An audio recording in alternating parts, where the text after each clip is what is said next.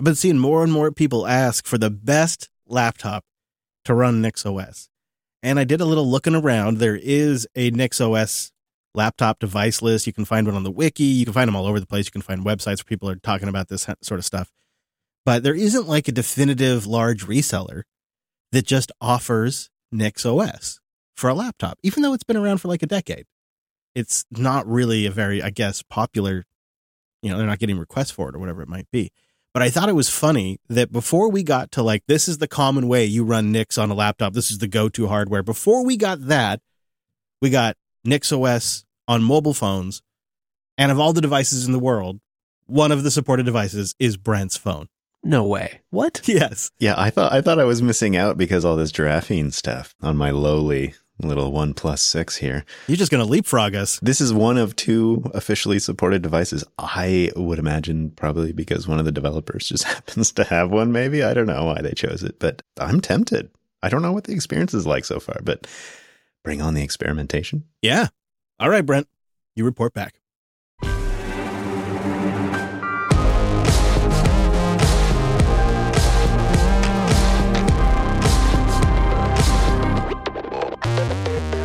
Hello, friends, and welcome back to your weekly Linux talk show.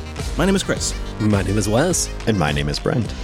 Hello, gentlemen. Coming up on the show today, we're going to see if we can build the indestructible server combining the immutability of NixOS with an impermanence module.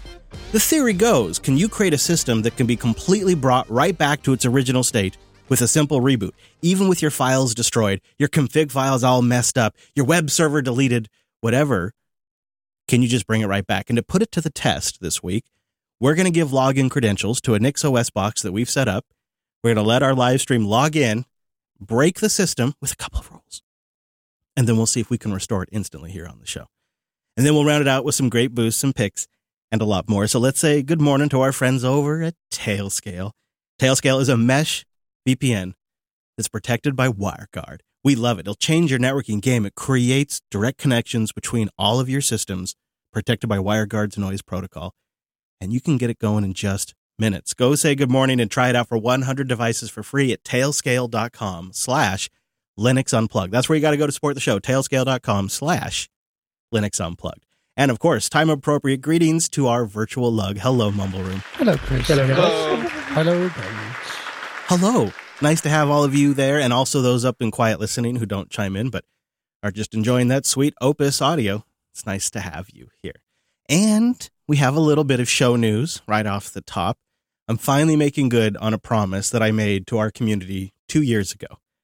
And it just didn't work out. We wanted to try to get over to Spokane, Washington for a meetup.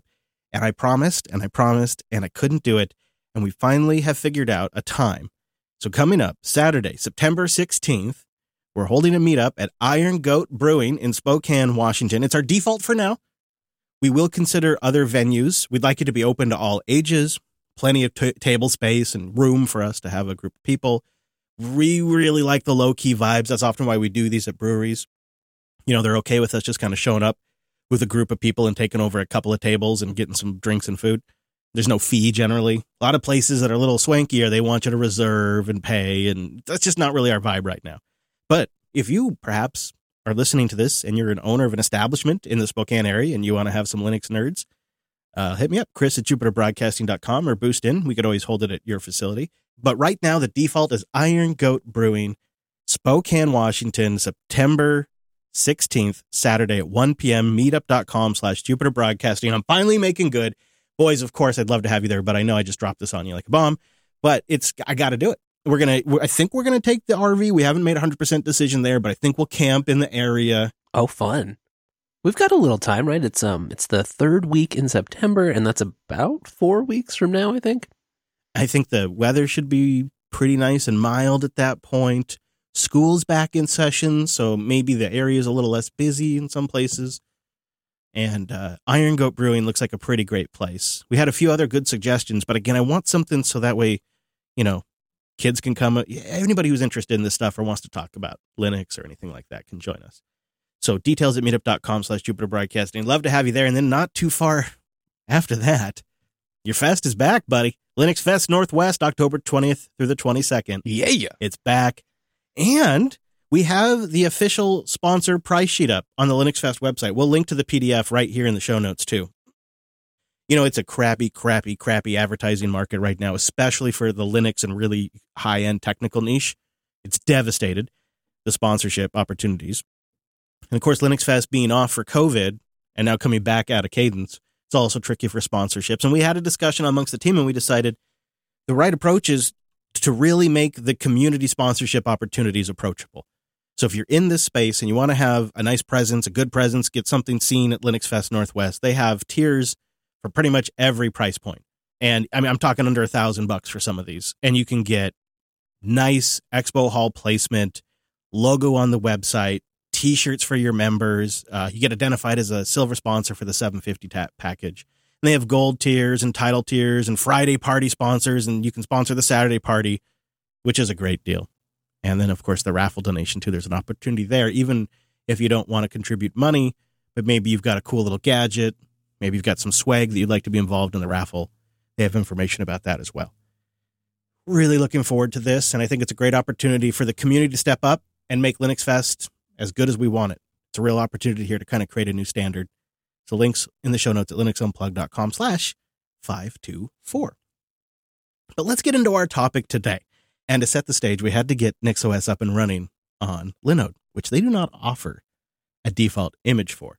And I went shopping, and much like the laptop situation, I wouldn't say there's a standout VPS host that's offering NixOS right now. There's a few that I recognize on here. I've heard their names before. I don't know I'd want to run my business infrastructure on any of these, though. And of course, we prefer to use Linode. Linode does have a guide for this, which we'll have a link to in the show notes. But there's a strange gulf in the VPS VM world for supporting NixOS. And I don't know, Wes, you've really fallen in love with it. You're way down the rabbit hole now. What's your gut tell you? Why do I not have options on DO and Linode and all the other places to go spin up a quick NixOS VPS? I wonder if there's been sort of a simplification. Like you touched on, there's sort of this matrix you have to choose the right quadrant of, like the diversity of especially the Linux options, as maybe some of these providers have become more cloud-like and focused on, Kubernetes options or serverless or managed databases. I think maybe there's been more configuration space opened up there, and they're kind of simplified, still a robust set and lots of stuff, but, maybe there's more interest in having CentOS Stream and Rocky and Alma, and less these days on having Arch and NixOS. Now, NixOS and Arch are pretty different, especially in the server context, but in terms of sort of niche, non-standard use cases and the intersection with people that are able and willing to get it going themselves. True. Although, doesn't it seem like you could be almost a NixOS first platform where the Nix stuff is an implementation detail and the platform is doing all of the Nix orchestration, and as an end user, you're just getting the end result essentially. Maybe it's a web server, maybe it's not. Maybe it's something more headless, serverless. Like, to me, it seems like, yeah, you could build all these toolings, like all these VPSs have different tooling for deploying. A lot of them have their own scripting and all that kind of stuff. But if you were to build something today, you could actually build it around Nix, right? And the end user could be sort of unaware. I mean, yeah, that's sort of a separate, there's like the offering to the end user, and then there's like, how do you make it all work yourself? And NixOS as a implementation detail seems like it could be pretty powerful. But as you say, that might be what you would do today. I think you probably need there's also sort of the, we've seen it as the number of people writing in, the number of folks talking about it, the general sort of interest in Nix seems to be up a lot in the last few years, and even more just recently. So it might just be too that they're, we're not yet to the point where there's enough of a push on enough of these places that matters. Plus, the Nix community being what it is, which is just magical. There's a lot of options from the, like the Linode guide has you boot up, lets you load an ISO, a custom ISO that boots the Nix installer and just installs that way. But Nix has lots of options like the Lustrate stuff to be able to take over a host or to use the same host to install, or there's NixOS Anywhere, which we'll talk a little bit more about today and have talked about before. So I think it's also well served by, like, it's just, there's a lot of ways to get Nix running. Mm-hmm. That is true. It's sort of like the community has built their own way, but you touched on it there, Wes, and Brent, I'm curious on your insights on this. It feels like Nix is sort of victim of a typical cycle we see in the free software community, and I think maybe in the tech community in general, but it's sort of annoying that everything has to go through this cycle, and I wonder if you agree. So a project, it builds and builds for years. Hardly anyone notices. This happened to Mastodon. Tiny, tiny numbers until Twitter screwed up, and then all of a sudden people realized after a decade that Mastodon was a thing. Right? So it goes through this period where it kind of builds more recognition amongst its hardcore users, its diehards. And then we seem to like cross into this new level where we just spend years debating if something is hype or not and if it has value. And we compare, and we spend a lot of this time comparing it to everything else. And then after however long that period takes, which seems to be unique to each individual cycle, sometimes it takes a decade, sometimes it takes a year. Then we kind of seem like maybe then the commercial companies and the hosting companies kind of start to jump on. And then we just have to go through this process, Brent. And it seems like NixOS is maybe on the slower end of that cycle. I wonder if it's because it's such a paradigm shift from what everyone has been used to. I think there's part of it to that, you know, the users need to be ready for it. And if we're not ready for it, or there aren't enough, you know, usability guides or YouTube tutorials or that kind of thing surrounding a project, then the adoption is slowed certainly by that.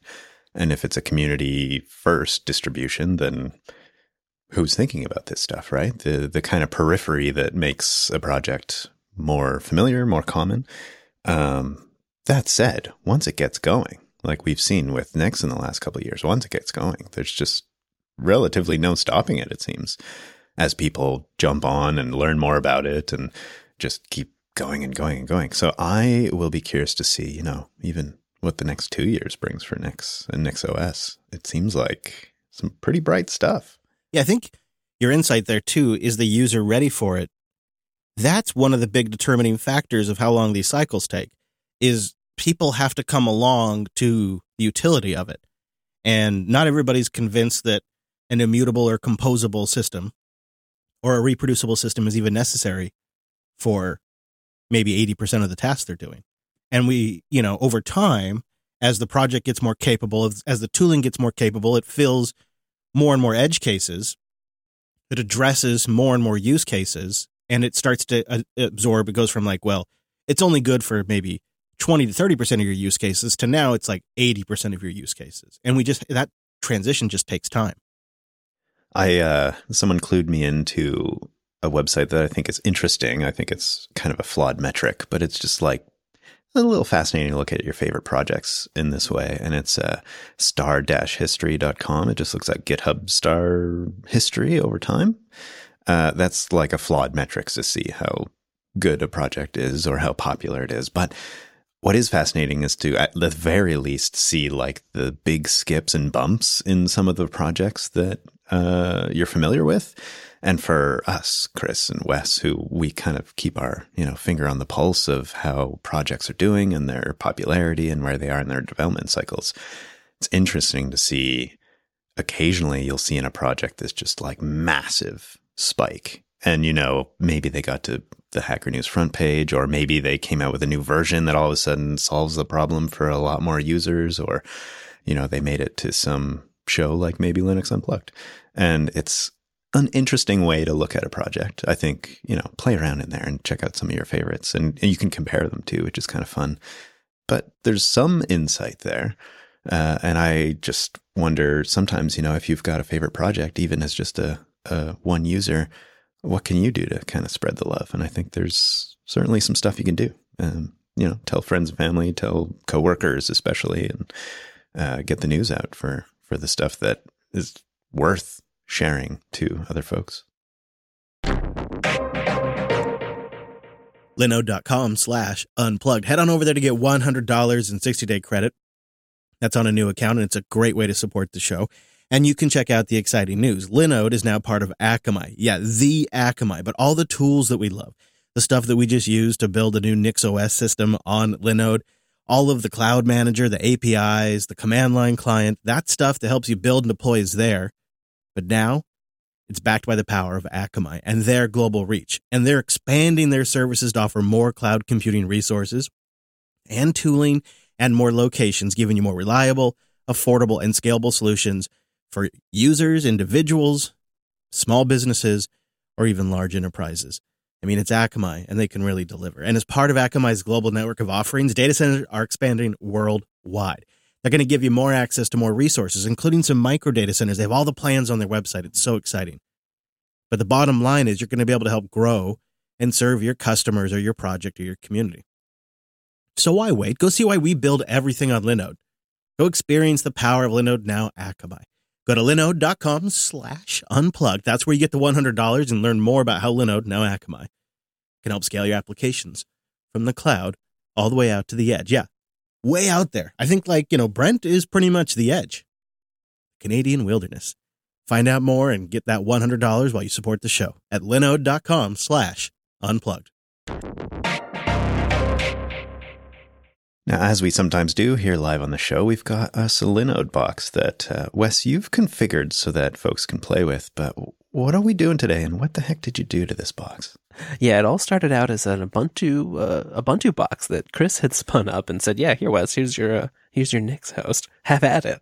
Yep. I was like, I asked him first, do you even care what distro I put on this first? Like, no, I don't. I don't even care what you start with. Yeah, and so, if you follow the Linode guide, which is a nice guide and has some stuff you probably want to take, like some kernel command line options and stuff, regardless of how you get Nix on there, and we'll have that linked. It's kind of a manual process, which is totally fine, especially like they have an option where you can make a Linode image, and that's sort of like a pre-saved image that you can then deploy copies of to scale out or spin up new hosts, as a base NixOS image that you then further customize. So that's where they're kind of thinking of it, like, how do you solve this problem moving forward? But with NixOS Anywhere, you really only need, a virtual machine that's running Linux that you have, root access to. And you probably want to set things up so it's got, like either you log in as root and that's allowed, you got all the keys set up, or your user has like passwordless sudo and you've got keys set up.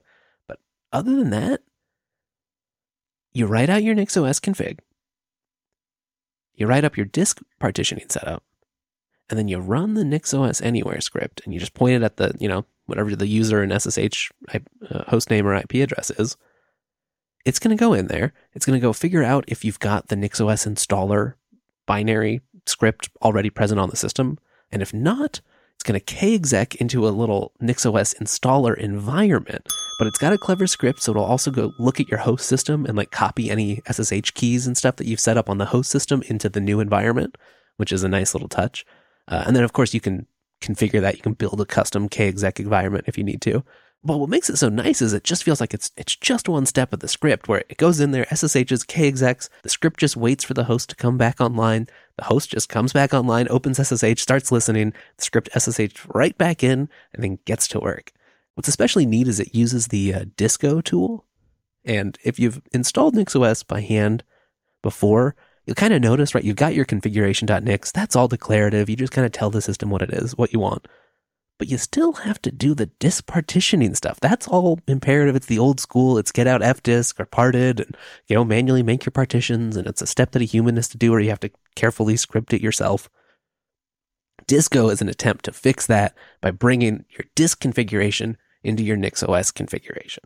NixOS Anywhere hooks in and uses Disco via Flakes to then go, once it's got your host up, you're in the kexec environment, so you can unmount and format all your drives. You're not relying on that for your OS anymore. Runs Disco to build out your configuration however you want it. Then Disco handles formatting, partitioning, and then mounting everything. So it's all set up and mounted under the /mount point. And then you just run the regular NixOS install, right? You're like, oh, here's the configuration I told you about. Please go put it on this mounted file system I've got set up for you. And you're done. And now your Ubuntu box or whatever it was is now a NixOS box, and it even has your SSH key. Yeah, exactly. It's all configured, and then whatever configuration you applied is there. So that provides a really nice way to not have to fuss too much or even worry about the specifics. I think that's part of the power too. Is even though Linode provides a lot of great options, and other cloud providers have similar sorts of setup, they're ever so slightly different. And for the most part, with NixOS Anywhere, you don't have to care about that. If it's got SSH and it's running Linux, you're probably good to go. That's so great. And so, an immutable OS is probably a pretty clever base for a server OS. You can specify exactly how you want the system built. Now with Disco, you can even specify via a config file how your disks are laid out. And it'll generate that system for you, and you can rebuild that system at any point. It'll generate the same exact system for you. So that's a pretty good starting spot for a server OS. And I've often wondered if maybe some of the more frequent like issues where somebody gets in and they replace a file in Etsy, or they add a user account, would an immutable OS always solve those particular problems? And especially if you didn't rebuild, if you just rebooted. And that's where maybe something like an impermanence module for NixOS could come in that would essentially create a completely static system. And I think the way this works, Wes, but you're going to have to tell me if I'm wrong, is the impermanence system is essentially just wiping clean the system every reboot. Is that how it works? And so when it comes back, it's coming back from a predetermined state every single time? Yeah, there's a few things here. So like, impermanence is both an explicit NixOS module that we'll talk about, but it's also kind of like a mindset and an approach to how you want these systems to work. So you get the sort of base immutability where you build a whole system closure. You've built like a little hermetically sealed predefined system via Nix and the NixOS configuration. But there's still a bunch of stuff that exists outside of Nix on your box, right? Like, you can add users. Maybe your users put a bunch of Docker Compose files in their home directory and started services running up that way, which is a popular way to do things. But that's outside of Nix, which is nice. But it also means if that got deleted, if that hard drive fell off, if you redeployed, that kind of stuff would all be gone. But it's easy to forget about, especially if you've got a box that's, long running. Maybe it's running some database stuff or an old legacy system, and you're trying to keep it up to date, but you don't have everything fully documented. People have set things up. There's often all kinds of little like tiny things you do on the first time, like, oh, you got to get your certificates set up right, or you got to touch the special file, or, oh, like the automation got it almost there, but then we got to change this file permission and this one thing to like actually fully get it working. All that stuff just like kind of gets forgotten. And one approach to preventing that, we've seen is just redeploying, right? Like you just erase things, you treat them like cattle, you shoot it, it's dead, new host spins up from your configuration, and everything else is wiped out. But there are still long running hosts out there, especially for things like databases, things that need longer uptime, things that don't work in that cloud sort of auto scaling stateless service model. What about if you just wipe your system at reboot? Like you kind of take that, like I can wipe the system and rebuild it to a quicker feedback cycle level. And it's an interesting perspective shift to just think like all your logs, any stuff that you've configured in Etsy password that isn't in your configuration. Like there's so many little things that just disappear when you do it this way. And it's fun to have to switch things. It's kind of like with a firewall where you switch on deny by default. Yes. It can be kind of painful, but that's the secure way to start, and then only allowing what you need. This kind of takes that approach to the state that you're storing on your system, where things get wiped unless you explicitly set them up so they don't. It seems like a really bulletproof way to just take a system that's been compromised and just go back in time and go back to a state before they had their files on there, before they had an account, before they had replaced, a binary, and just reset or a configuration change. So what we thought we would do is put this to the test. And we want to release the login information, and we've given this user sudo permission for some reason, and they'll be able to log in. Now, we're asking at least a couple of caveats because there are some limitations. We're asking that you not delete the boot files in the file system partition. The kind of attack scenario I'm thinking of, too, that's just really just a fun experiment, is persistent threat, somebody that wants to use your box to mine some crap cryptocurrency, somebody who wants to take data off your system, somebody that wants to use it for a command and control relay. They're not really there to be detected. They want to get in your box, they want to persist, and they want to be able to use its resources without you ever even noticing, and ideally without your hosting provider ever noticing. And they're not really there to be destructive. They're not necessarily, it's like the early DOS and Windows viruses were destructive, but then later on they figured out there's more money to be made by keeping the system alive and hiding their presence. So if you had a system that was impermanent like this, where every reboot it's a clean slate, that probably takes care of a lot of issues. Not everything, but a lot of issues. So let's test it. We're going to give our live audience root login or sudo login with access to the box. We have got HedgeDoc running on this system, an absolutely critical web app that we use every single day for every show that gets produced and for internal notes. It is a real-time collaborative markdown document editor, the best of the best. And we have that running on this system. And our hope is that after our live stream totally trashes this place, without deleting the file systems, without deleting boot files, but can do anything else, we can recover this. Is there any other caveats you want to put on it, Wes, or does that cover it? It's kind of made possible by the fact that Nix only really needs like the boot files in place for the firmware and all the the stuff before it to get the kernel booted, and then it needs access to the Nix store. So don't delete the boot partition or the Nix partition. Yeah, but otherwise, if you want to add new partitions or I think pretty much anything else can be fair game. Applications, yeah, your own user account, yeah. Don't crash the box for other people too. But all right, chat room. Let's go for it. You're off. We have given them a login in our live Matrix chat room. We'll check back in here in a minute and see how bad they've destroyed the box. So, Wes, what's the process of getting NixOS to be not just immutable, but to be impermanent? Is this just add a line to the config? Is there additional software you had to go? Did you have to jump into Flake land? How hard was that? I don't think flakes definitely aren't strictly needed, but some of the tooling, like NixOS Anywhere, is a pretty flake forward tool, and you can use the NixOS impermanent stuff as a flake. So flakes work fine, but the classic way works fine too.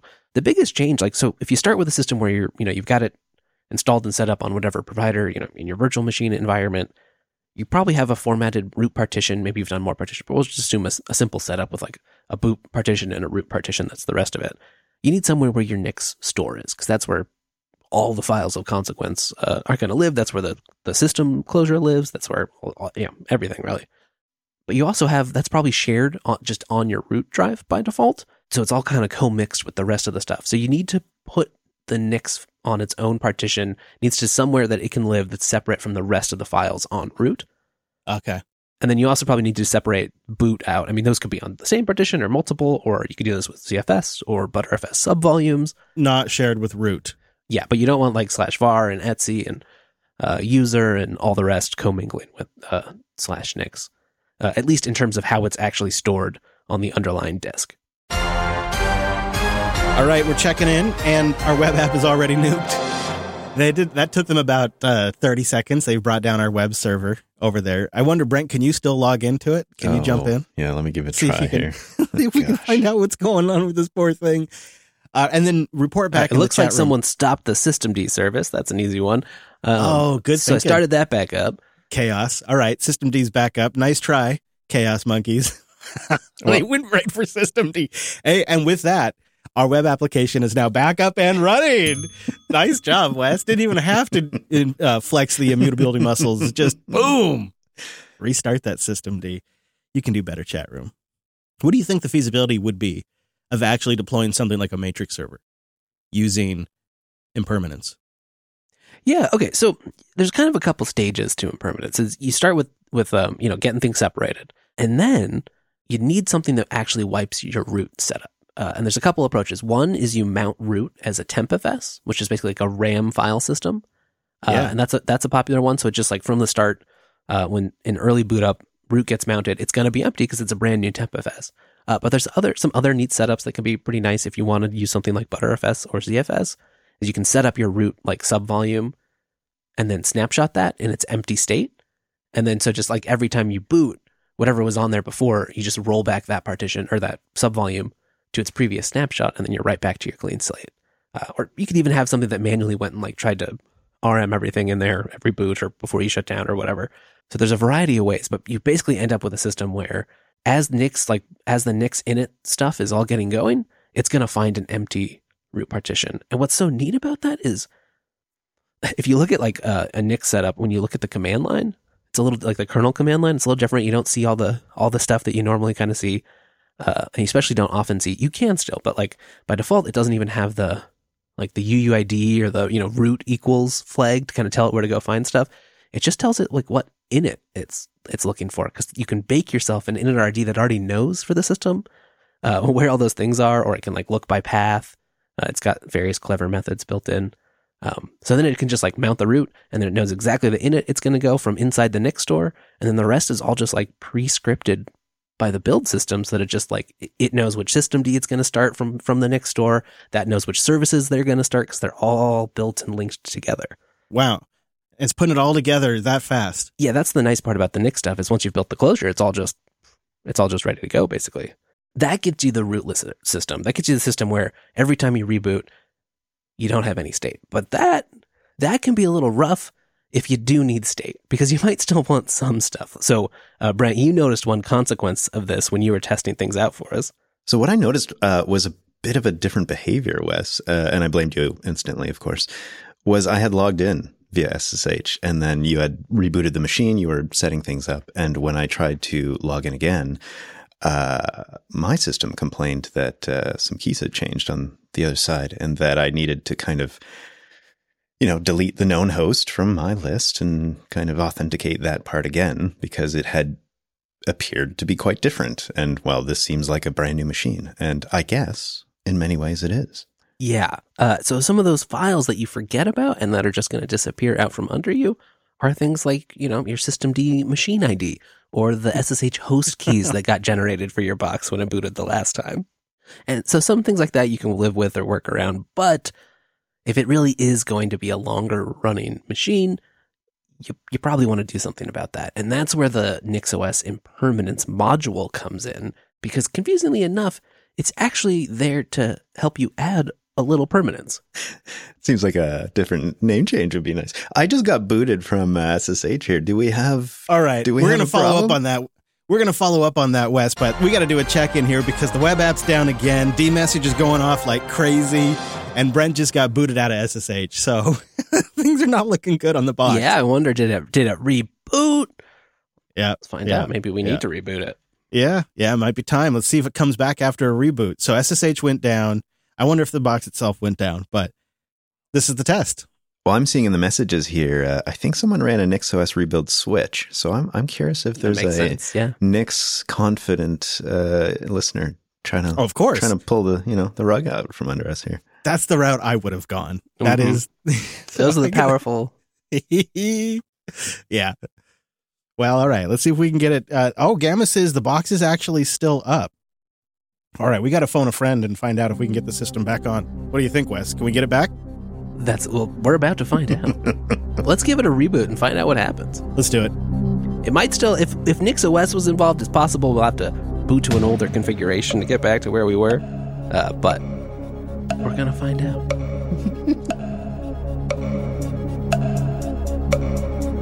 And we're back. Nice. How hard was it? What did we have to do?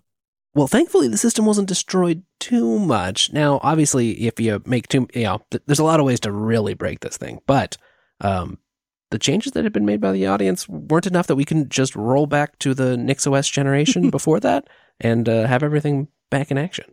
So I noticed that we had people do a Nix rebuild. We had folks totally destroy SSH and just completely reconfigure and change the keys. We had people nuke systemd on us, and all of that was reversible.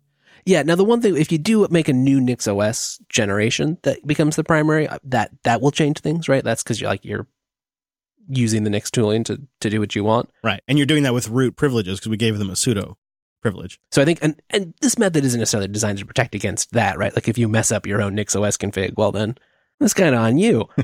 But, if you're going and installing a bunch of services outside of that, if you're modifying things in place, if you're updating user details or, deleting SSH keys, that kind of thing, then as long as the system can still reboot on the Linode side of things, it'll just come back. Well done, Wes Payne. I think that's a win. We gave a whole chat room of people sudo access to that box, and they definitely messed it up. Systemd was cute.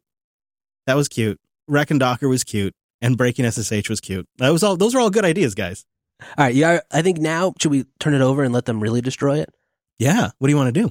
Well, just let's have at it, gang. No limits. No limits now. Yeah. All right. No limits. As we round it out, we'll give you a few minutes to totally break it. I killed any scripts and stuff that were going, so there should be folks, and I made sure that the password for Tux is reset again. So you should all hopefully be able to get back in. Yeah, good luck. All right, we'll keep an eye on it, and we'll follow up here in a few minutes and see if they've completely destroyed the box. Kolide.com/unplugged. Go there to support the show and check out the demo. If you work in security, or like me, I used to work in IT. If you work in IT and your company has Okta, you got to listen to this.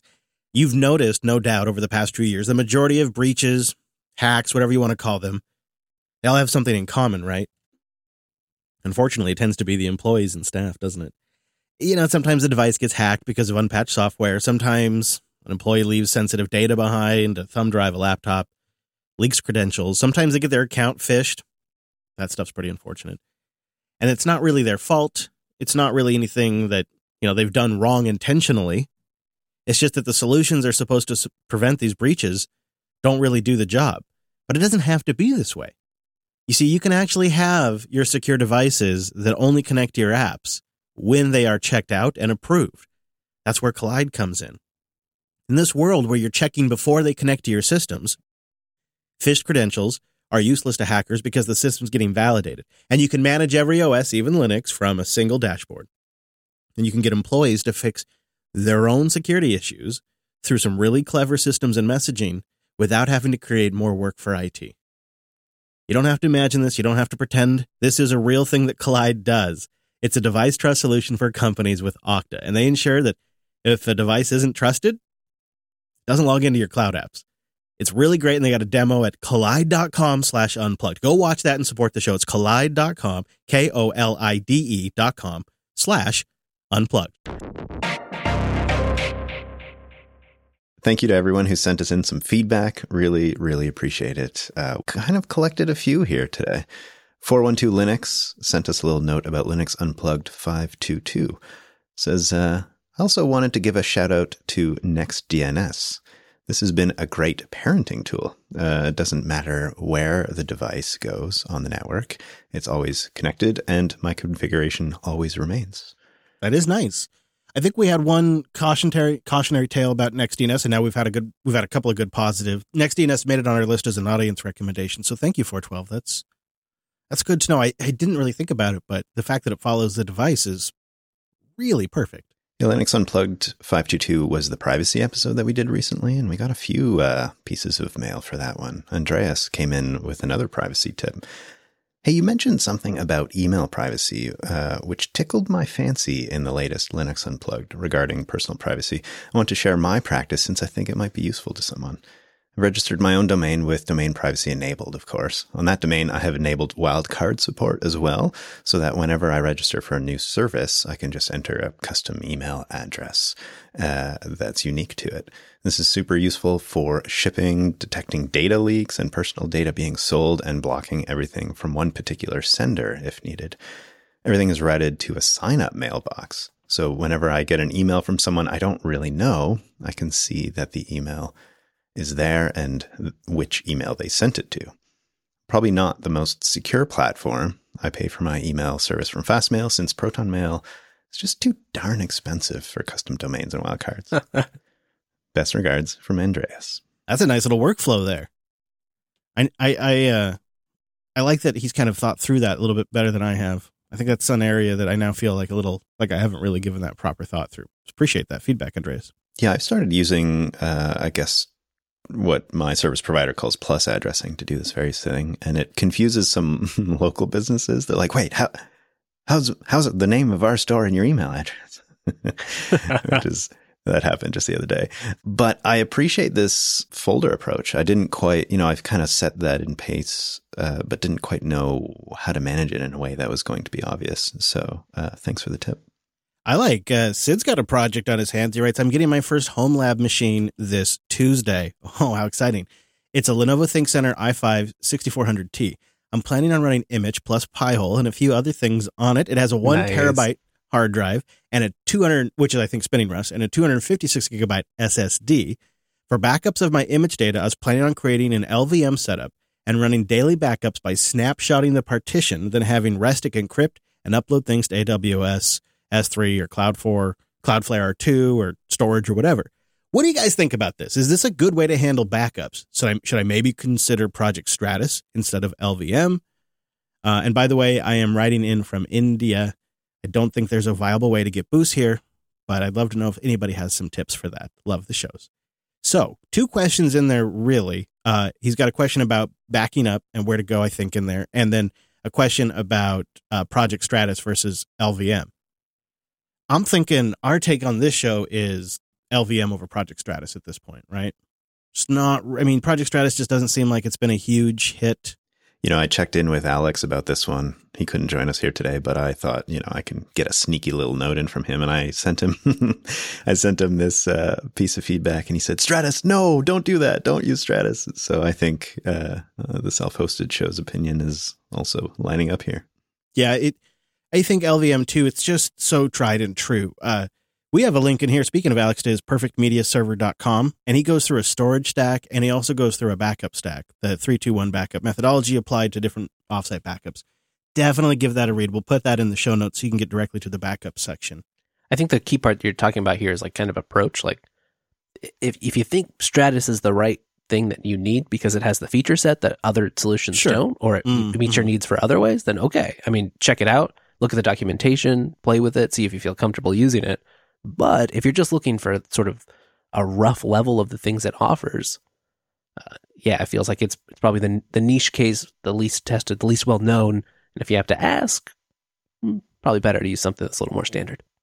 I think I have a question here about methodology. Like it seems backing up the entire partition is the approach here, but considering, you know, it's image and Pi-hole, and do you really need to go that far? Can you just do like a file-based backup or a block-based backup instead of the entire partition? Good point. Yeah, I don't really know why you'd want to back up Pi-hole. You could back up the config. You could, you know, I mean, maybe there's something in Pi-hole you'd want, but image, I'm worried about, he's got a 1 terabyte storage drive and a 256 gigabyte SSD. And I'm just worried that image is going to eat that. Not right away, but it's a silent eater, right? Because every picture you're taking on a modern smartphone is huge. And every video you're taking is like generally 4K video now, and they're huge. So you can very quickly just accidentally fill up your disk. So that's something I think you're going to want to keep an eye on. And I think, Brent, you've just tuned into something there too. Why are you backing up the whole dang partition? Maybe you got a reason, but we would postulate to you that you just consider backing up the data. I will say the more fancy you get on the backup side in terms of like just picking and choosing, or, you know, then you do need to have an equivalent reverse step in your restore process, right? So like if you only back up the data, then you got to reset up the stuff to get Pi-hole running, but then load that data in. So I could see if you're just starting out and you're like, you know that you've got this, it's not going to move servers or it's going to be on roughly the same hardware. At least if you do the whole thing, you know you've got everything inside it. You can go grab those files even if you don't restore that whole partition. So I think it's a nice, safe sort of like you can start there, and then you can whittle things away, more optimize what to play with it, or as long as once you've got, you know, you've got tested backups, and then you have some room to modify it. It's a good tip. I want to make a little mention that Podverse has a bounty out there. We'll get into the boost, and then we'll follow up on see how destroyed our server is. So Podverse, one of our favorite podcasting 2.0 apps, it's GPL, it's cross-platform, they've got a web version. They've announced a bounty of $1,200 to anyone who can deliver them a finished version of Android Auto for Podverse. They really want to get across the line. They got CarPlay nailed. The Android Auto is tricky, and so they're willing to put up a $1,200 bounty for that. I'll link to their GitHub, Podverse, Podverse. They're also, that's the player that we use on the new community-built Jupiter Broadcasting website, too. We like it a lot because it's a web player that supports chapters. So we'll have information about that, and hopefully someone in the community can help Podverse get Android Auto going, because I think that's kind of like the last major piece that people are really missing in terms of overall app functionality. And it'd be great to get them across the line for that. Boostagram. We got some boosts this week. Tomato Deer came in with a big old baller boost for us. 333,333 sats. Hey, Rich Lobster! Coming in with Breeze, actually, and he wanted to send us an email and put it on our radar. And Brent, you have broken it all down for us. It is. It came in via email because it is quite an email. I will say though. So let me just make it a short version. So let's see. Sometime in 2015, I discovered Docker, and my self-hosting journey really took off, as many folks. So in about, now that's 2023, I rebuilt my server, got a bunch of ZFS mirrors, and managing over 2,000 articles in Wallabag and successfully migrating that instance across a few versions of Postgres in the process. Unfortunately, a recent upgrade that included Postgres 15 broke my Wallabag. Oh, shucks. I've been using a custom-made, unmaintained Wallabag Docker image for years, and I have totally borked that setup from the beginning, not really understanding the finer points of containers. My suspicion is the database driver that Wallabag employs cannot speak Postgres 15. I've not upgraded, and things are just going bad. So, I am boosting to post a bounty to the JB community. 300,000 sats to get a NixOS config for Wallabag 2.3.8 behind Nginx and Postgres 14. And further bounty may follow given how incompetent I am. That's incredible. I also will, Jay from Philadelphia, I'll send you to the Nix Nerds chat room in our Matrix too. There's a lot of helpful people there. I know somebody out there has this working though. So somebody may cash in on this bounty in self-hosted 102. We talked really recently about Wallabag, and I heard from a bunch of folks that are self-hosting it after that episode. So I bet you'll find somebody. And thank you for the baller boost. We really, really appreciate it. And it's been a while since I've seen somebody coming in on Breeze, but that's pretty great. Cyber Gray boosts in with 46,912 sats. I hoard that which your kind covets. I don't know if the previous boost went through, so I'm sending this one too. Thanks again. Cheers. Well, thank you, Cyber Gray. I guess not. I don't see another one. So thanks for trying again, because it'd be a shame not to have heard from you. Yeah, we appreciate the support. Active Shadow came in with 35,000 sats using Fountain. He said, I wanted to say hi and do my part to keep supporting this great show and Jupiter Broadcasting in general. Thanks for everything you all do for open source. Well, thank you very much, Active Shadow. We really appreciate it. Complete Noobs came in with 33,333 Satoshis. It simply says, hey, Karma from CompleteNoobs.com. That's a great domain. There's not very many good .coms left. I want to know how long you've owned that, Complete Noobs. Was that an early snipe? Or did you just recently score a .com that's that awesome? That's a rare thing these days. Todd from Northern Virginia comes in with a row of McDucks, 22,222 sats from the podcast index. Things are looking up for old McDuck. My favorite part of Linux Unplugged is when Chris pulls out his soapbox. That's worth a row of ducks right there. Careful what you wish for. Yeah, be careful. I saw this boost come in earlier this week, and it had me chuckling, so thank you for that. Eric boosts in with 22,222 sats. This old duck still got it. Huge shout out to Tailscale. I've been using Tailscale with Headscale for a while now, and it's been working great, and I really love it.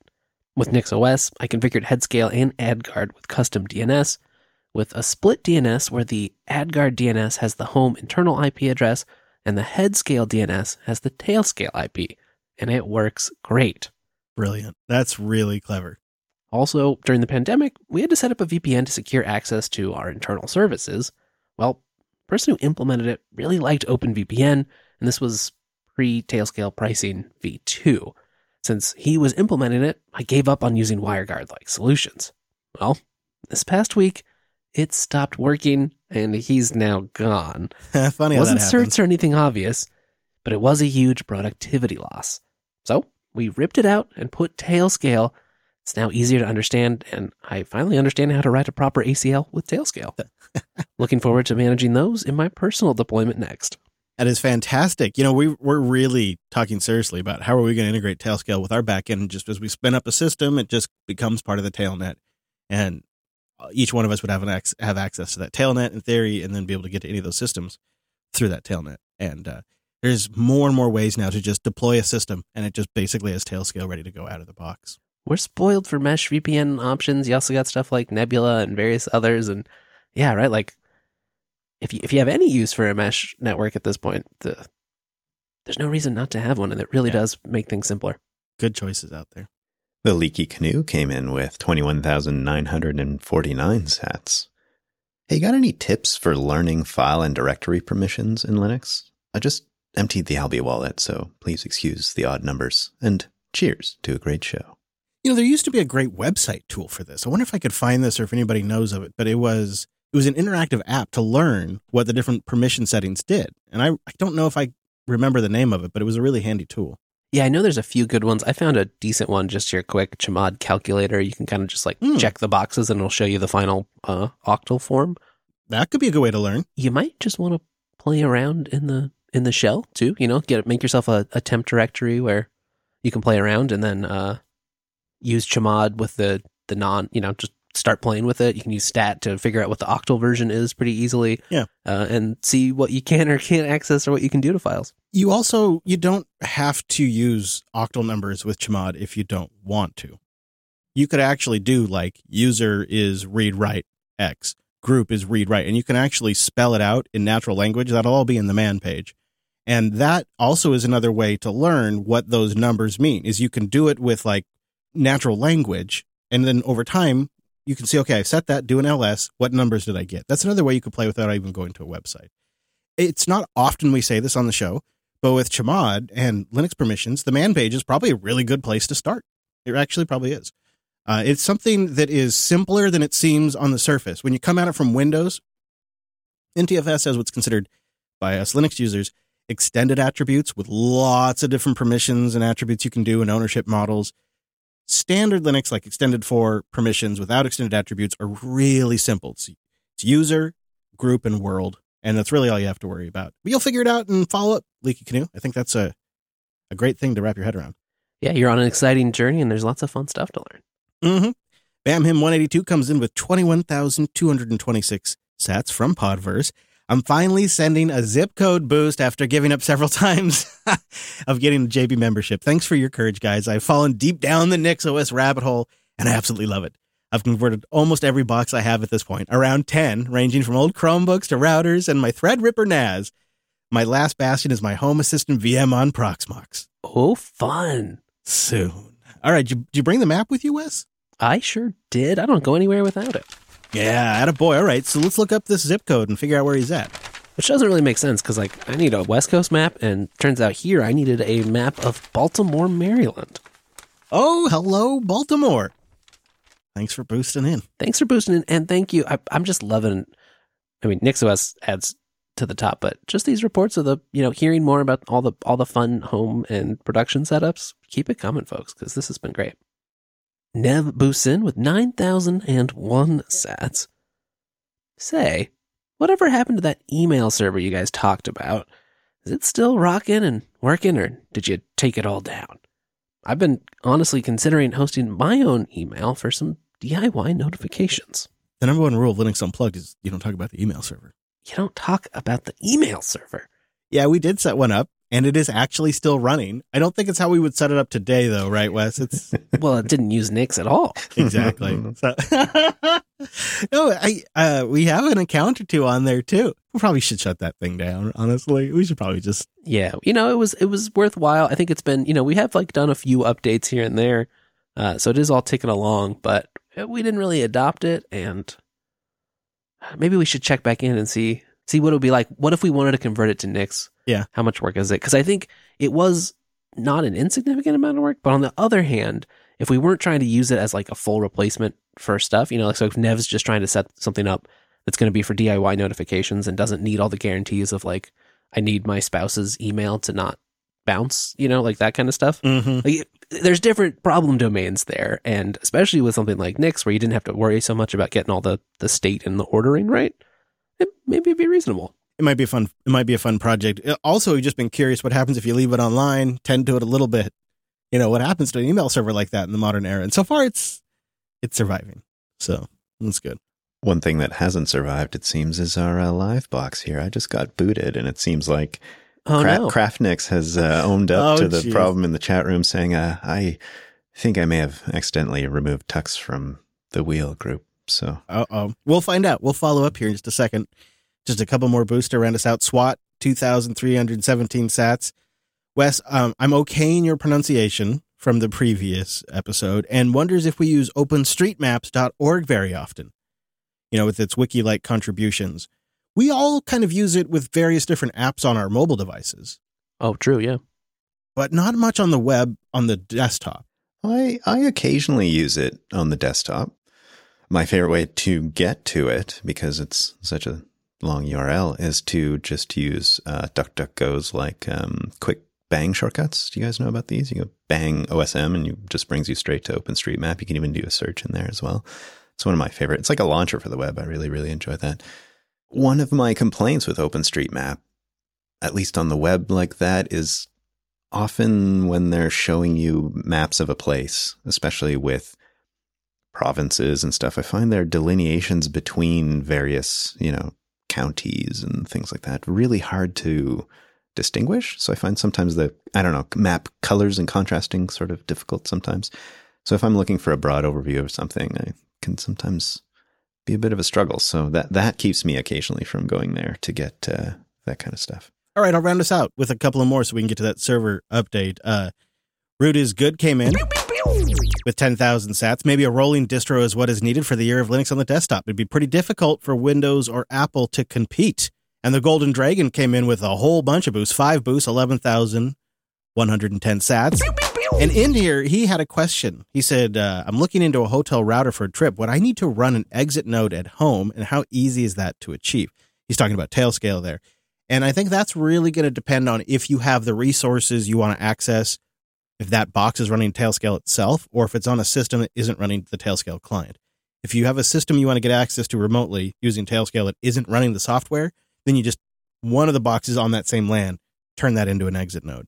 But it'll depend on the application that you want to get access to. Like Jellyfin, you could probably just run Tailscale directly on the server. Mm-hmm. We got a row of ducks from Batvin123 coming in with Podverse. He said, I heard the Golden Dragon had suggested a 3D printed LUP coin. Indeed. I've got a UV resin-based 3D printer and a standard plastic 3D printer. I or someone else could design a coin that combines the two technologies. Very nice. I like that this is keep this rolling, guys, because this is something that I'm not getting going on my own, but I very much support. Do we need samples? Yeah, we got to do quality inspection. Okay. Well, and Brent's gonna have to do a little QA, Faraday Fedora came in with several boosts, 6,000 sats in total. Coming in hot with the boost. And he relayed my question on total, like how hot did you get your home lab? He said this weekend it was getting up to 34C in my home office lab. Yikes. Yeah, you can use it to proof his bread, though. He had it even hotter in there in the 2021 heat dome, but he turned off his stuff. I'm still curious how hot people get their home labs and if they worry about it. Noodles1232 came in with 10,001 sats. He said, you guys called out for how hot you've run your gear. Here in Fresco, California, it regularly gets above 100 in the summer, so it daily can be 85, 90 in the house. Power costs so much more during the hot times of the day, so I can't really turn my AC on much. Running low-power hardware helps quite a bit, since it kicks off less heat. It all works great, though. I haven't really had any performance issues, even when the ambient temps are in the 90s. All right. Very good to know. I'm still not, once it gets above 85, I'm still shutting it down. I'm still turning stuff off. The node I've left on. So the node's been like a 90 degree, and it still runs, but I've shut everything else off. Yeah, that makes sense. Paz boosted in 5,000 sats from Podverse. Hey, JB crew, a longtime listener and first-time booster here. JB really changed my life, professionally and personally. More on that in a future Coder Radio Boost. Keep up the good and inspiring work. Well, thank you, sir. I'm looking forward to that and appreciate the support and you listening. Moonanite boosts in with 5,000 sats. Last episode's discussion about NFC payments after switching to Giraffing. I switched from iOS and the Apple Watch, where I had Authy 2FA and NFC payments, credit cards, transit passes, all on the watch itself. Turns out the watch doesn't need an active internet connection or an iPhone after initial setup. I switched fully to Giraffing OS a few months back and still use NFC payments on my Apple Watch almost daily. Occasionally I'll boot up the old iPhone to add new 2FA keys, but that's all I need it for. That's kind of a fascinating little middle ground. I like it. I have been hanging on to the Apple Watch for iMessage. I never really thought about using it for payments. It just seems so silly, like holding my watch up to the payment terminal, but I also feel ridiculous when I do it with my phone. So one ridiculous for the other. That's probably a fair trade, I suppose. I am going to cut a little short so we can follow up on the server, but don't worry, if we didn't get to your boost in the show, we have it in our show doc and we have read it as a team, and we really appreciate the support. We had 24 boosters. You know, I like radical transparency on this now. That in total was 30 boosts. Thank you. I mean, it's incredible that out of tens and tens and tens of thousands of listeners, 24 people stepped up and helped made the production sustainable and possible for this episode. We brought in a total of 611,870 sats, which is fantastic. Woo! Thank you, everyone. We'd really appreciate to sustain that support for the next episode. We always love getting your feedback, your notes, and your questions that way. If you want to boost in and you don't want to switch podcast apps, go get Alby. Get Alby.com. You top that off with a Cash App, or they got actually a couple options directly in Alby now to top it off. You get the sats and you go over to Podcast Index, podcastindex.org. Find the Unplugged program and you boost in over there. Or go get a new podcast app at podcastapps.com. Podverse, Fountain, Cast-O-Matic, Breeze is listed over there. You heard some of the names this week. Those are the ones our audiences are picking. And they're getting all kinds of great new experiences in there as well. Newpodcastapps.com or podcastapps.com. And of course, thank you to our members, unpluggedcore.com, for supporting the show directly, and the Jupiter Party. Boost! Thank you, everybody who boosts into the show. Now, why don't we check in on that server, Wes Payne, and see what's going on? It sounds like it's been trashed because we've got reports of everything getting wrecked. I think some things got wrecked, but I just rebooted it and I'm back in. Ha ha! It looks like HDocs is running too. I think it lost. We might have lost what was in the persistent stuff as part of what people were doing. I'm not sure. But yeah, the server is online, at least partially. There's our web app. That's impressive. Wow. And we just let them go hog wild this time too. Oh, the logs I saw stream by. They were scary. Yeah. Very scary. Many. A lot of error messages in there. Oh, gosh. Yeah.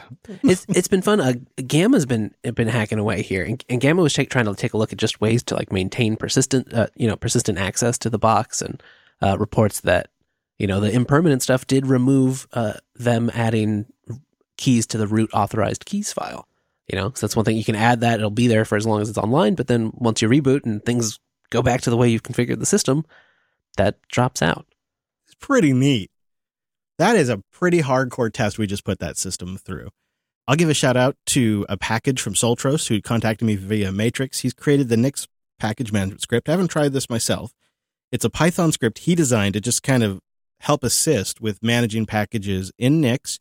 He says it provides a set of functions that allow you to perform package-related tasks, installing, removing, searching for packages, listing installed packages, updating the Nix config, and rebuilding the system configuration. It's nixpkg.py. We'll have a link in the show notes. It's created by a fellow community member to help just manage your software on Nix. It's pretty nice. Yeah. So after going through this experience, Wes, do you feel pretty solid about using Nix in production? What about impermanence? Yeah, you'd probably want the folks maintaining the system to be familiar with Nix, because you really do need Nix to do, to make use of the system. And if you're not going to delete the boot stuff, like Nix, as Craft Nix has been playing with, is the easiest way to actually break stuff, right? Because you can get Nix to write a new config that locks the old stuff out, or just like never brings up networking, or boots in the least successful way possible. So there's lots of ways to bork it via Nix. I think it depends on what you need, how much you have a problem with like long stateful servers, and like, do you write stuff? If you're already using, Ansible or tools like that, then not. If you're good at writing your documentation, maybe it's less successful. And is your team setting the box up with impermanence in mind, with the data separation in mind, with putting Nix store on its own partition, separating the boot stuff? Are you designing the system with impermanence in mind? That's probably got to be a requirement. Right. It is. I think it does seem like a really nice way, especially since it's not like, with the impermanence module, you basically just tell it like, here's all the files I want you to make permanent, and then it uses like mounts and bind mounts and such to set that all up for you. So like it manages making it appear in the system as it should. So it's a pretty low overhead, at least for like things like, relatively simple and static files, to get that made permanent. So it might be a nice way to have a default, because it just forces you to remember that you got to put that stuff into Nix if you want it to be to last. So even when you're trying to do something quick and dirty and just make it work, you can make it work for that time, but that it's going to disappear if you don't do it right. For it to stick around, you got to do it the right way, which isn't necessarily a bad thing at all. Yeah. And, the philosophy sounds great. What is it like in practice? So far, surprisingly workable. Yeah. I mean, we really put it in the fire. Thank you, everybody who showed up live and really banged on this box and made it a lot of fun. We appreciate you joining us. If you'd like to show up live for a Linux Unplugged in the future. We do it on Sundays traditionally at noon Pacific, 3 p.m. Eastern. We'll always have that in your local time at jupiterbroadcasting.com/calendar. If you go to jblive.tv, we've got our self-hosted PeerTube instance embedded and ready to go. See you next week. Same bad time, same bad station. And of course, we'll have links to all the stuff we talked about, documentation that goes into more detail on impermanence, the tricks and tools we've covered. That'll all be at linuxunplugged.com/524. And there is a plethora, a whole network of shows over at jupiterbroadcasting.com, like self-hosted. We mentioned that. And of course, Office Hours is undergoing a radical experimentation. We encourage you to check that out. And don't miss a single episode of Coda Radio. There's always some great takes in there. All right, everyone. Thank you so much for hanging out with us for this episode. We really enjoyed it. We hope you did too. And we hope to see you right back here for another Linux Unplugged next Sunday.